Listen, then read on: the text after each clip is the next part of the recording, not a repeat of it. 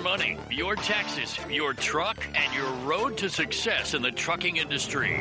This is Trucking Business and Beyond, the show that puts the money where it belongs, back in your pocket.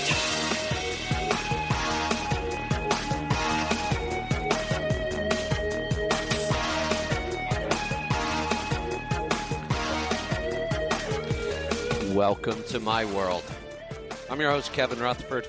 The website is Letstruck.com. The show is all about the business of trucking, and today is the Power Hour. We've got Ethan and Pete here from Pittsburgh Power to do the heavy lifting. We'll take your calls and answer your questions about everything maintenance, engines, performance, fuel mileage, modifications, upgrades, troubleshooting, emissions, electronics, new technology, you name it. We'll talk about it. All you have to do is pick up the phone and call. We're going to get to those calls in just a little bit. Ethan, Pete, welcome back, guys. Hi, Kevin. How you doing? Hi, Kevin. Good. Hey, Pete, this is a treat to have you here with us here today. Thank you.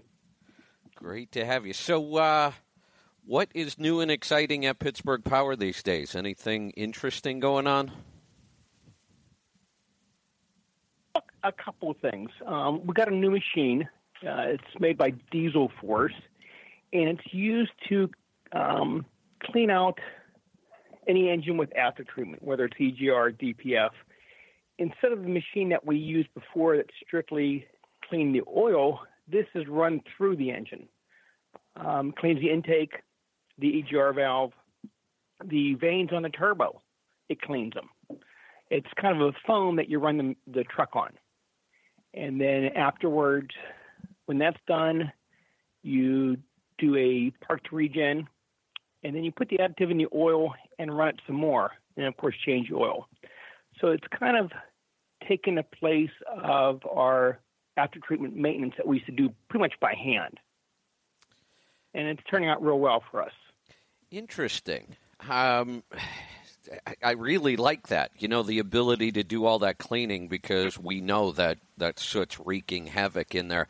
How does this thing work? You said it's like a foam. Like where does the foam enter the engine? I'm just trying to picture how this thing works. Okay. It's a little different. It's tough to picture by describing it, but I'll do my best here. Okay. So you remove the EGR crossover tube, and you're going to hook the machine has two parts to it, an intake and an exhaust side cleaner. So what you'll do is you hook it up with the fittings. One goes into the intake, the other, I believe, is into the exhaust. And when you run it, it literally pumps a foam through the engine while it's running. It's a little tough to comprehend, and I didn't quite believe it when I first heard about it and saw the videos online. And then, when we were talking with them, again, you have a little skepticism there. Right. And then when you truly see it working, it makes you a believer. Okay. And then just to be sure it did what it said, we've even pulled the manifold before and after to take a look at, what it looked like when it was all carboned up and what it looked like after we ran the machine and the cleaner through it. And it's a night and day difference.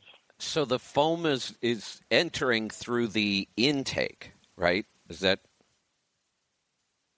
Yes, it runs through pretty much the entire engine. Okay.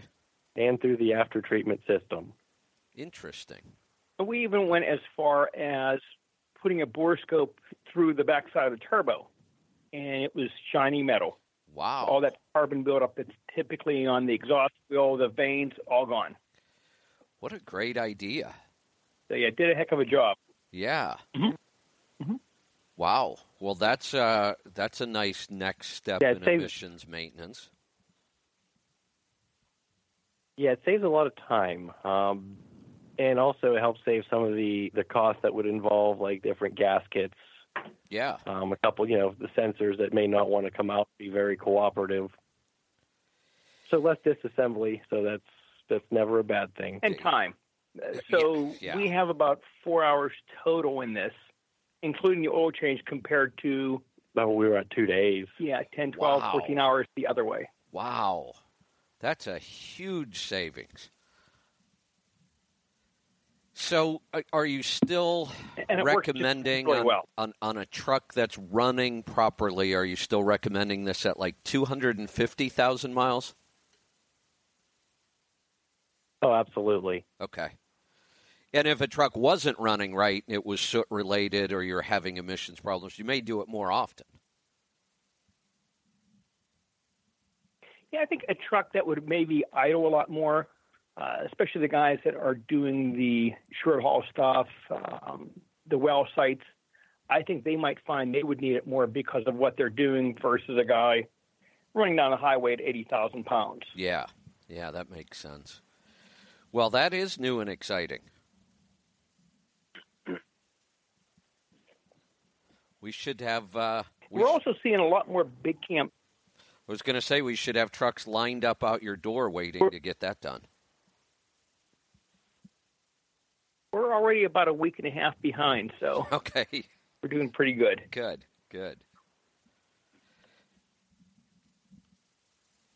And you were going to say something about the big cams? Yeah, we're getting really busy with the big cam stuff. And I don't see much in the shop. Most of it's over the counter. But we're probably selling more big cam parts now than we did 4 or 5 years ago. Wow. Just a lot of guys are going back to it. I think what we're seeing is a lot of older guys are running a lot more local. They don't want to be out for weeks on end. I think an old big cam, they don't have to fool with the logs anymore. They don't have any emission stuff. But even on the pumps and injectors, we're probably 3-4 days behind. If you call today and say, hey, I need a pump done, it's probably 3 or 4 days before we can get to it.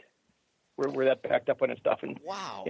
Years ago, we had three people in a pump room, 25 years ago when big cams were popular. We're down to one. Right. But I think he's busier now than he has been busy.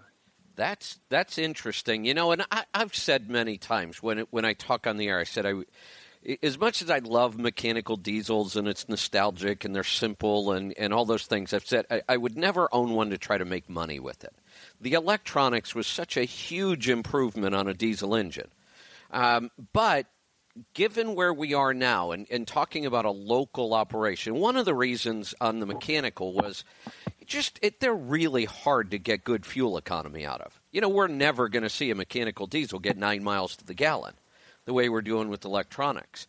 But in a local operation, it's not as important for one thing. You're not putting on nearly as many miles, so it's more about time management and those kind of things. But the other difference is if we put a mechanical engine against a, fully electronic out on the road where you're spending, 8 hours a day at highway speeds, the differential in fuel mileage is big, probably, as much as 3 miles to the gallon. Mm-hmm. Put those two in a local operation, and that differential shrinks a lot. Because even these new trucks don't do great on fuel economy in a local operation with a lot of stop and go, a lot more idling, a lot more going through the gears. So I could actually see that. If I were running something really local, I might be tempted to go back and look at a mechanical engine. Yeah, I think, and that's where they shine, is something like that. Yeah. Again, I wouldn't want to put 100,000 miles on an old truck, but if you're running 50 or 60,000 a year, it's local, you're out a day or two. I'm not sure that's not a bad idea. Yeah, they're so simple. I mean, they're they're just drop dead easy to work on. Not that many things go wrong. My second engine, my first engine was a 6V92. My second was a big cam in a GMC Astro. It was like driving a fishbowl down the road. Mm-hmm. So much glass. Little old cab overs. Yeah. That was a good engine, though. I mean, it was strong for back then. Mm-hmm. That was a lot of horsepower back then. That was the engine to have. Yeah, interesting. We can improve them quite a bit. Not only do we improve the horsepower, but the torque numbers come up pretty well, pretty respectfully. Stock big cam 400 only made 1,200 foot-pounds of torque, but if we take that engine up to 500, you're looking at almost 1,400 foot-pounds of torque. So quite an improvement. Nice improvement, yeah. All right. Well, let's see what we're doing on time here. you know what? I think I'm going to take us into the break. And when we come back, we're going to get to your calls and questions. So we'll be doing that right after this break. I want to let you know, CMC is open for registration. CMC 2018. It is September 17th. I think that's right. It's September, Council Bluffs, Iowa. Pittsburgh Power will be there. We're looking forward to that. Larry Wingett will be back. Larry and I are going to be doing something special this year. Not ready to tell you what that is, but I'm excited about it. I've done a major rewrite on all of my material. Dan Baker's coming back. Oh, so much to talk about. If you have any questions or you want to get signed up, go to the website, Letstruck.com. Look under the events tab or call our Tribe Care team, 855-800-FUEL, 855-800-3835. We'll be right back. This is the Power Hour. I'm Kevin Rutherford.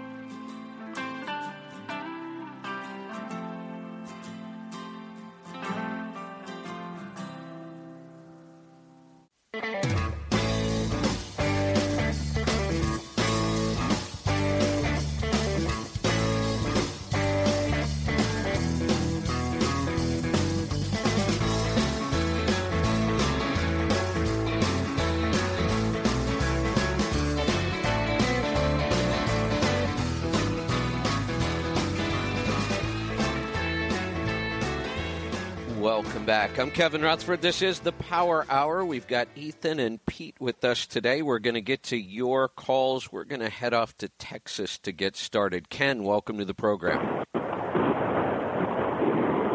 hi there, Kevin. I did with Pittsburgh Power a couple years back with my Opa, and wasn't aware until I saw guys had a display up there for the engine dampers.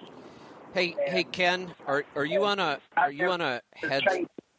headset, or can you get closer to the mic? I'm having a really hard time hearing you. Sorry about that. Yeah.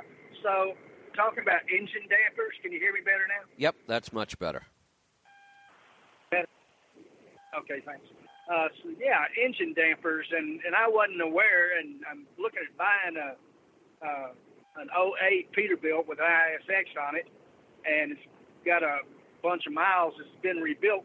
But what's the symptoms if you need to get that engine damper changed? There really what are. if it has over 500,000 miles? Yeah, go ahead, It needs Pete. changed anyhow. So if it has over 500,000 miles, it's a maintenance item. It needs to be changed. Signs that it's going bad would be a vibration that shouldn't be there. If you're breaking bolts off things that you shouldn't break them off, like the alternator mounting bracket, something like that, that indicates the damper's bad, or you break a crank, which is a big failure at that point. Okay. And how much do those things run? Is that something you can just mail out and I can have installed? Absolutely. We can ship them to you. The ISX, 550, 560, something like that, somewhere in that ballpark. Okay. Well, that's good info. I appreciate your help. Yep, we keep them in stock.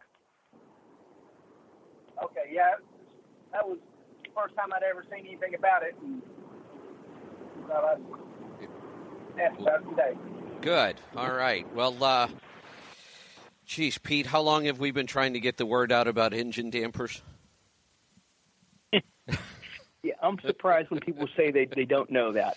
We've been talking about it Bruce has been preaching this for I don't know how many years. Yeah. I mean, for a long time. And then the truck shows and the articles and, I guess we're not reaching everyone yet. You know, and it's not surprising to me that an owner-operator or driver might not know. You know, they've got a lot going on. It's not what they do every day. What shocks me still is when you're talking to a technician, a shop manager, doesn't matter, and they say, oh, no, we never replace those. Why would you? I just cringe every time I hear that. Right. Yeah, crazy And stuff. Cummins is one of the few engine companies that does acknowledge they need changed. Yeah. Well, isn't that where Bruce learned about it? Wasn't he touring the Cummins factory when he saw one cut apart and they explained how it worked? Wasn't that Cummins? Yep, back in the old Big Cam days. Yeah, I thought so. All right, let's head off to Washington. Chad, welcome to the program. Hey, guys. I got a question about a coolant reservoir cap. Last year I got my coolant reservoir, brand new one, put in, and the cap actually started leaking about 3 weeks ago. I went to Freightliner and got a new one, and it still seems to be dribbling out.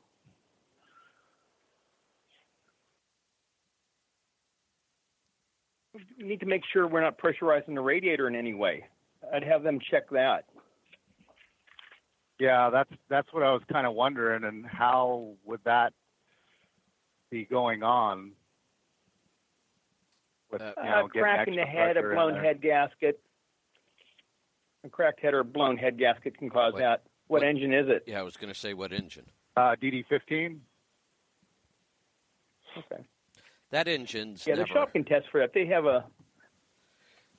That engine's never had problems with injector cups, right? Like the Series 60, the injector cups were always an issue. Right. Now, we don't see many problems with the DD15. That's a pretty well-built engine. I thought so, yeah. Probably had... Yeah, I really haven't had a whole lot of problems. I'm getting, 7.5 miles to the gallon, no power issues, nothing like that. It's just that, I got the radiator changed out February, I think, and they pressure tested the system at the time before even putting it in, and I want to say it's caused a lot of problems. I've had to have the EGR actuator replaced, and another leak started on top of the coolant reservoir tank, and it's just like,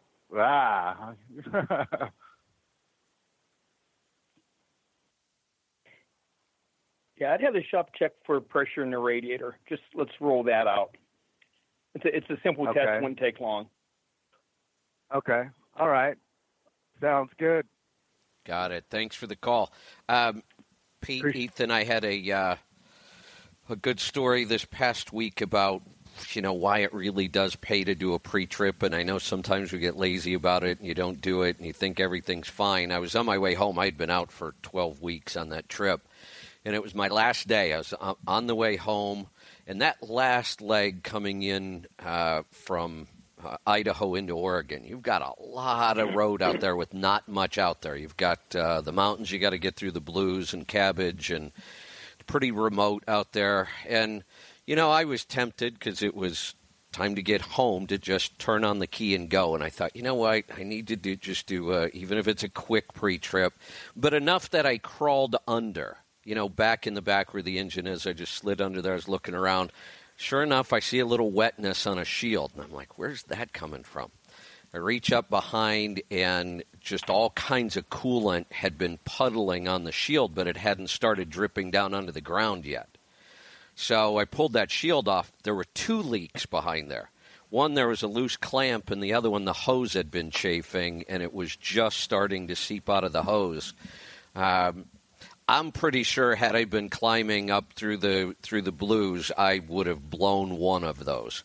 And it just would have been ugly out there. Nothing around. The lucky thing was I'm sitting in a Walmart parking lot because that's where I parked for the night, and there were 2 auto parts stores.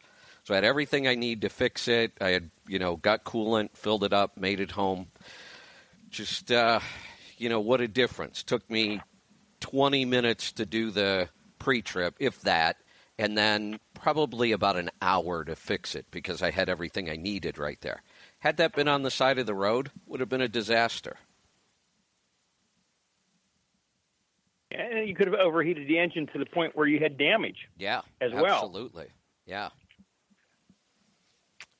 So Take the time, do It the does pre-trip. pay to spend a couple extra minutes looking around. Yeah. Let's see. Let's get another call started here. Let's head off to South Dakota. Kenny, welcome to the program. Hi, guys. My question is, does it hurt anything to overfill the crankcase with engine oil by over a gallon?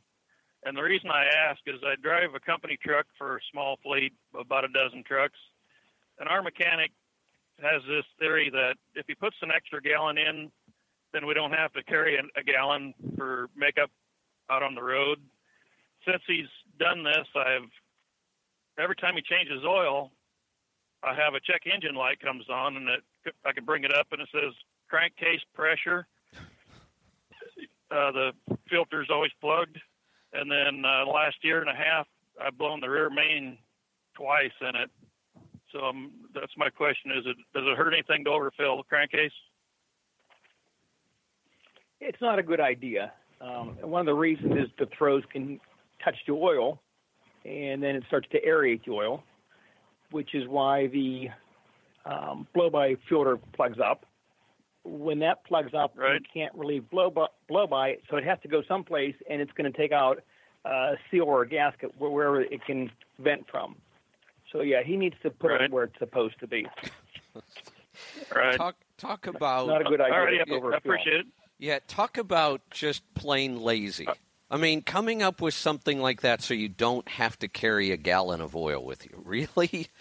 I don't know. Yeah. Yeah, crazy. No, not a good idea. I mean, bring it up to the other thing. The other thing I've noticed about a lot of engines, sometimes some engines, even when you fill them to the full mark, not even above, they have a tendency to burn a half a gallon really quickly. It's almost like for that engine, there's just a little too much oil in there, and it manages to get rid of it. And I know people that will top off their oil at a half gallon, and they tend to use a lot more. Let it go down to a gallon. It's not hurting anything. And when you overfill, not only are you causing those problems, you're probably going to burn more anyway. Right. Okay, thanks, guys. You're welcome. There's the music. We've got to get to a break. We'll be right back with more stuff. Stick around. I'm Kevin Rutherford. This is a Power Hour. We'll be right back. Check out the website. It's Letstruck.com. It is time to get registered for the CMC. I'm excited. It's going to be bigger and better than ever. Come and join us in Council Bluffs, Iowa this September. You can check it out on the website, or you can call our Tribe Care team. 855-800-FUEL. 855-800-3835.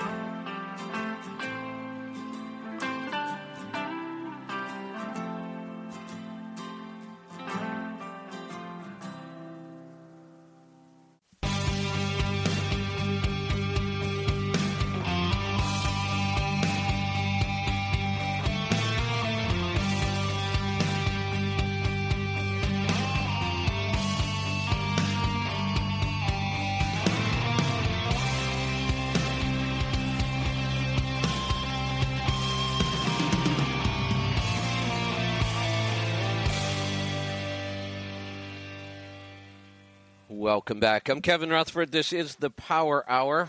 I've got Ethan and Pete with me from Pittsburgh Power. They're doing the heavy lifting. I'm pressing buttons. We're taking your calls and answering your questions about maintenance. We're going to get right back to the phone calls. We're off to Indiana. Jeremy, welcome to the program.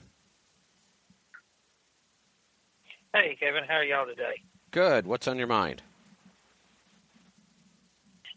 I've heard you say that you stay away from year models 2004 to 2014. Is that correct? It is, with some caveats and some exceptions. It's not exact, but there's that decade that I call the dark ages of diesel engines, where we just hadn't figured out the emissions yet. The early EGR engines had all kinds of problems. The early DPF engines had all kinds of problems, the early DEF engines, and we've been working through those and making them better. And then when you look at, technologies like Pete and Ethan were talking about at the beginning of the show, the new way of cleaning out the whole system, those are helping. But for me, basically 04 is kind of when EGR started. There are some exceptions. You might find an 04 without it. You had the bridge engine with CAT for a year or so. And honestly, if I had to pick an engine, say, I might buy an 09 DD15, but I wouldn't buy an 09 Cummins. Just didn't like the ISX during those years. I think they had a lot of problems. So there are some exceptions, but for the most part for me, I would either take a pre-emission engine or one of the newer emission engines. And honestly, for me, the newer the better. If I were going to buy a new engine, it would be a 2019 because I think they're getting better every year. I can't afford that. This would be my first one. And actually, you responded to a comment on Facebook earlier this week that I put out there about a glider truck and a rebuild on it. And so I've gone back to, scratching the surface again, and I found some 2013 Cascadias. Okay. But, what you said, and that's the reason I was curious to why, and if I needed to bump it up to like a 2014. No. Okay, no. It's no problem. Now I'm assuming that I'm trying to be economical about it. Yeah, I'm assuming the Cascadia has a DD15, right? Or DD13. Yes, sir. Yeah, 15. So 2013 DD series engine, I would have no problem with. Pete, Ethan, you guys kind of feel the same way, right? That's probably the engine you guys see with the least trouble, right? Uh-oh. Maybe I forgot to bring those guys back in. Hold on a second. Yeah, okay. I did. I say they're the ones doing the heavy lift, and I'm pressing the buttons. I can't even get that right. Ethan and Pete, go ahead. Yep, we're here. Yeah, the DD15 is by far probably the best engine as far as least trouble. Detroit just did such a good job with it. Even, like you said, the earlier ones. Right. And a 13, I absolutely. Yeah, I found some 12s and 13s, and that's the reason I want to, because being my first one, like you said on your DVDs and everything, money truck.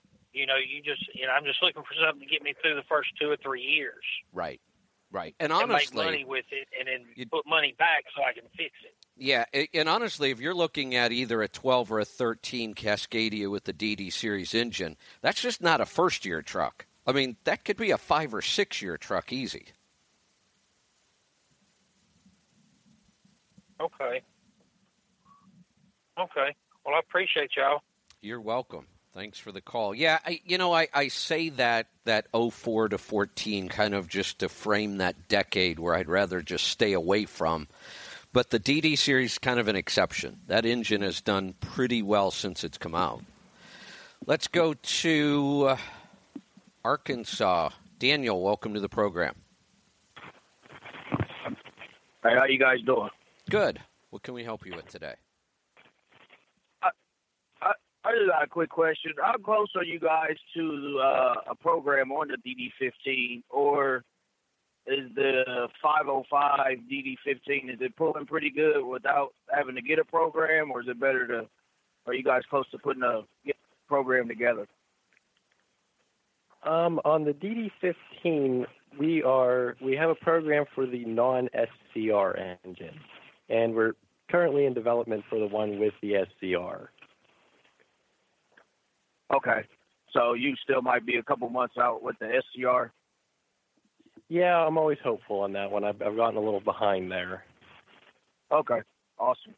That's all. And the ones that you guys, the non-SCR, how's that program running? Oh, it runs real good. It does about 550 to 560 at the wheels, and we have seen no problems with it. the fuel mileage still good on it? Yes, and the pulling power, it livens up the engine. Awesome. Okay. Appreciate you guys. You're welcome. Thanks for the call. We're going to head off to Nebraska. Dwayne, welcome to the program. Hey, Kevin. I've got a 6NZ 01 and a Peterbilt. Just got out of the shop. I scored number 1 cylinder, and they can't seem to tell me why. I do heavy haul. I'm usually around 110 to 120,000 all the time. So, and it's only had 100,000 since it had a platinum in-spring. So, any ideas? Well, did they check the piston coolant nozzle to make sure it wasn't bent or plugged? Yeah.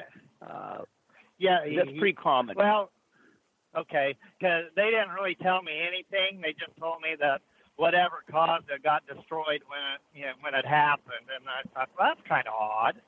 They should have a reason. And the fuel mileage just went. Well, of course, you're only running on 5 cylinders, but I've been struggling with fuel mileage for the last 3 months, so I don't know if this problem started earlier and just finally let loose or what.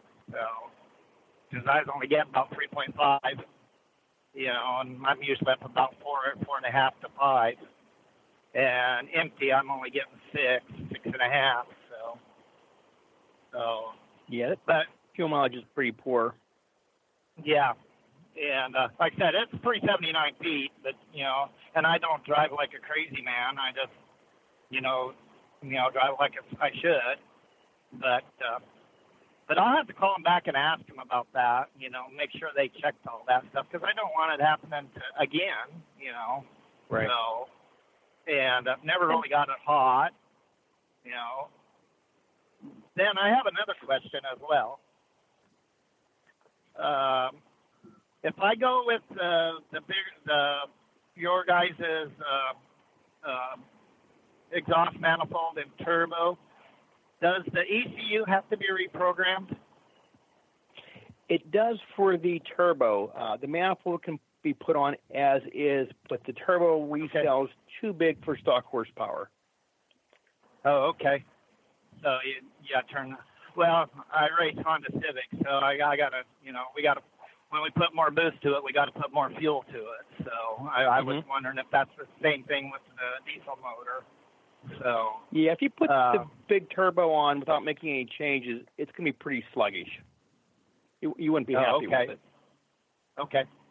So, because one of our other trucks has a glider, and it's got the 6NZ, but he's got it's not your guys' turbo, but he's got the bigger turbo and the bigger exhaust manifold, and he's hauling the same freight I am, getting 6.5. So, so that's something I need to think about. So, but that was my main questions. But I'm gonna call Caterpillar and ask them about that. Make sure they checked all that stuff. So okay, I appreciate it. Thank you.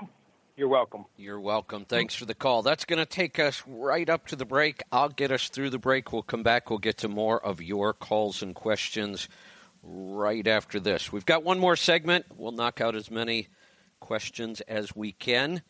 Check out the website. It's Letstruck.com. It is time to get registered for the CMC. Coming up in September, Council Bluffs, Iowa.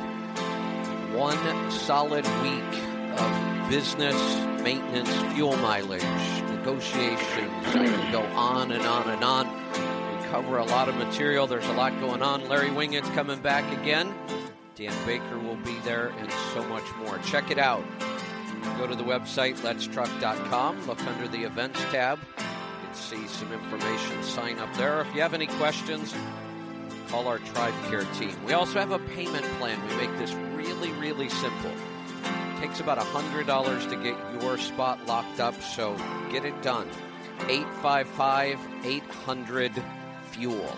855-800-3835. We'll be right back from Kevin Rutherford. This is the Power Hour.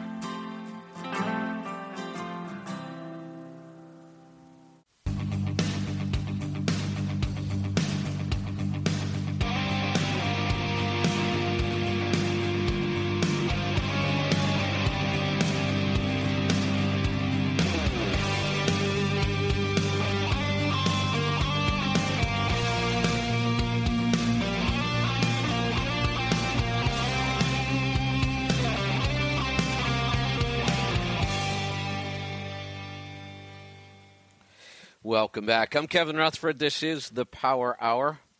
Got Ethan and Pete with me from Pittsburgh Power, and we're going to get back to your calls and questions. We're off to Montana this time. Mike, welcome to the program. It's your turn. Are you guys looking for me? We are. What's on your mind today? Okay, well, okay, I thought you said Canada. I'm from Montana. I've got a 14-liter non-EGR Detroit. I acquired a ECM with some custom tuning in it. Put that on there. I put your manifolds on, 1702 turbo on there. I'm making about 47 pounds of boost. How do I calculate what kind of horsepower I'm putting out of this thing? Because it's a beast.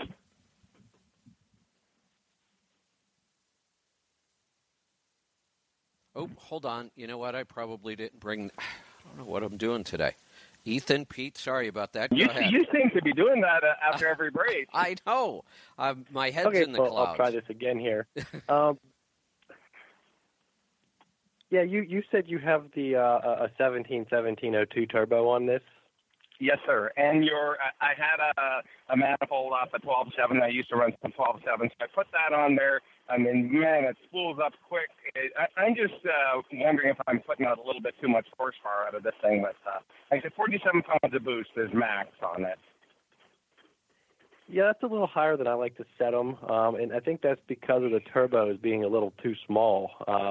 Typically, a lot of times guys like to put that on the 12.7 liter as the performance turbo. So how much bigger of a turbo should I have on there? A lot of times I stick with the factory wastegated turbo on that, but I use a little fitting. But we also have a non-wastegated turbo that we use on them too. It's got a lot bigger compressor housing and compressor wheel. I think the turbo's about 1650. That turbo, it's brand new. Yeah, that 1702 is just way too small. You're going to blow it up spinning it that hard. You're pretty much maxing it out at 47 pounds of boost. But if I had to guess some horsepower there, I'm going to say you're around the 6.25, 650 at the wheels. That's high. Okay. So you're about a 750, 800 flywheel horsepower based on the boost that it's putting out. Yeah, and that was my question. Is I know what the cats are. They're about 18 horsepower per pound of boost after 30 pounds or so. So can you guys help me out with if I phone you up? You have a different turbo that would work better on this? Yeah, we have them in stock. Okay. Can sell you one. I'll call the shop. I bought a bunch of stuff from you guys. Then the next question I have is on the Jake brake. I've rebuilt the Jakes. I've set them up a little tighter. Am I going to hurt? Do you remember the old exhaust dampers that you used to have on, I think Mac had them because that dynatarder didn't make any noise, never mind do anything. Is that something that a guy could possibly do? Like you're trying to emulate a VG turbo, where it uses the turbo to make some extra back pressure, or am I beating my head against the wall thinking that way? Yeah, that's not going to work. We actually tried that to see if that would help with a weak Jake brake, and it actually made it worse. If your Jakes aren't strong and you've already rebuilt them, probably the housings are simply worn out, and the Jakes are being replaced. Okay. Well, that's good advice. Yeah, I can certainly do that. Okay, well, I'll call the shop and find a better turbo for this thing. Okay, thanks. Hey, thanks a lot. Appreciate it. That just reminded me of something. I saw a commercial for a car the other day, and now I can't remember what car it was. Was it a Volvo or... I don't remember now. But they mentioned something about a variable boost turbo or variable something turbo. And I thought, I wonder if they're using the same kind of technology. Actually controlling the geometry of the turbo. You guys know anything about that? I wouldn't doubt it. Yeah. I haven't seen anything like that, but that would make sense for them to do that. Yeah, it caught my attention because I know you guys developed that. The VG turbos are pretty efficient. The VG turbos, yes. Great idea. So I'll have to try to go back and see what that was. Let's get to another call. Let's go to Arkansas. Scott, welcome to the program. Hey, good afternoon. What can we help you with today? There. Hey, I was just wondering, I'm looking to buy another truck. I had one a long time ago, but I got a small farm, and I just wanted to pull, a little fertilized chicken litter, stuff like that, probably between 50 to 80,000 pounds, not nothing major, and I was wondering about a Caterpillar 3406B. Is that a good engine to go, what I'm getting at is it an expensive engine to rebuild and to maintain? And what kind of fuel mileage can I expect out of it? Pete, any thoughts? Well, the Cat engines are expensive, so yeah, go ahead. Yeah, the engine's a very good engine. So the mechanical Cats were really strong. They're good engines. Fuel mileage is going to be probably 5s. Again, you're not putting many miles a year on, so that's not a big deal. But they are expensive. If you need to do work on them, if that pump goes bad, it's $4,000 for a replacement. The cylinder heads, I think, are about $3,500. So they are a little bit of an expensive engine, but nothing out there is cheap anymore anyhow. But it's a very durable engine. All right. I wouldn't be afraid of it, that's for sure. Okay. I mean, because I've run across quite a few of them here lately, and I'm just wondering, if since everybody's the ones that I've been finding that's people getting rid of, I'm just wondering if they might need to be overhauled, redone. Because I don't want to get started on it and then have to stop to redo it. I'd like to do it all at one time and then start while I have the time.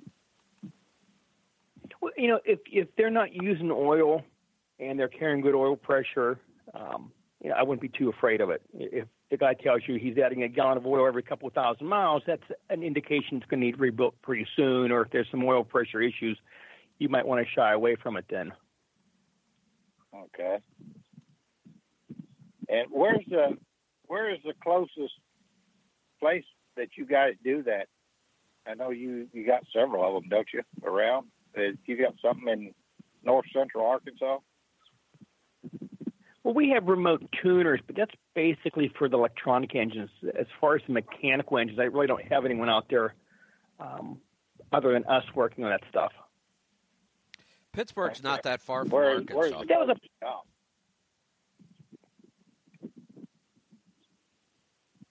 Yeah, we're in Saxonburg, PA. But that was a popular engine. A lot of cat shops would still work on that. That engine's in a lot of equipment. It's going to be around for a long time.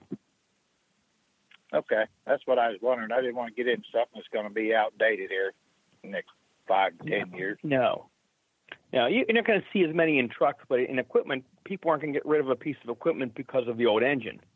So you're going to see a lot of equipment still running that engine. So I wouldn't be afraid of it. Okay. All right, that's all I needed. Thank y'all. You're welcome. Thanks for the call. Hey, Pete, is that one of those engines that also gets used a lot in marine applications? I know there are a lot of cats out in the marine. Yes. Yeah, so... Yeah. Marine equipment, farm equipment. That engine's going to be around so long because it's everywhere. And it was so keep in mind, at the same time when the NTCs were out, they were doing like 80s, mid-80s. A Cummins would do 500,000 miles, 600,000 miles. These were going 900 to 1 million miles between rebuilds, way before the Cummins was. So it's a pretty solid engine, but a little more pricey to rebuild as well. Yeah, but when you break that cost down of that rebuild over the 700,000 or 800,000 miles you're going to get out of it, or maybe even a little more, it's pennies.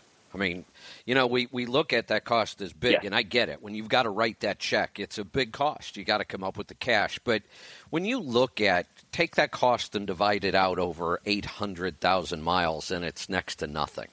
I mean, and you're right. That's a solid engine.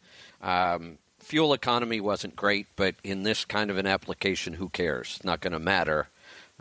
They were strong. They pull good. There just wasn't a lot on those engines that broke. No. And he's not going to have a sensor to shut them down or wiring harness to go bad. It's, like you said, pretty trouble-free for what he wants to do with it. That goes back to, why guys want to go back with the old mechanical engines. He'd be ideal for that. Yeah. Yep, absolutely. All right, there's the music. I've got to get out of here. We're all out of time. Thanks to Ethan and Pete and Pittsburgh Power for all the help, and we will do it again next time. Check out the website. It's letstruck.com. Be safe, be profitable, be fit and healthy. Always do the hard work and master the journey. I'm Kevin Rutherford.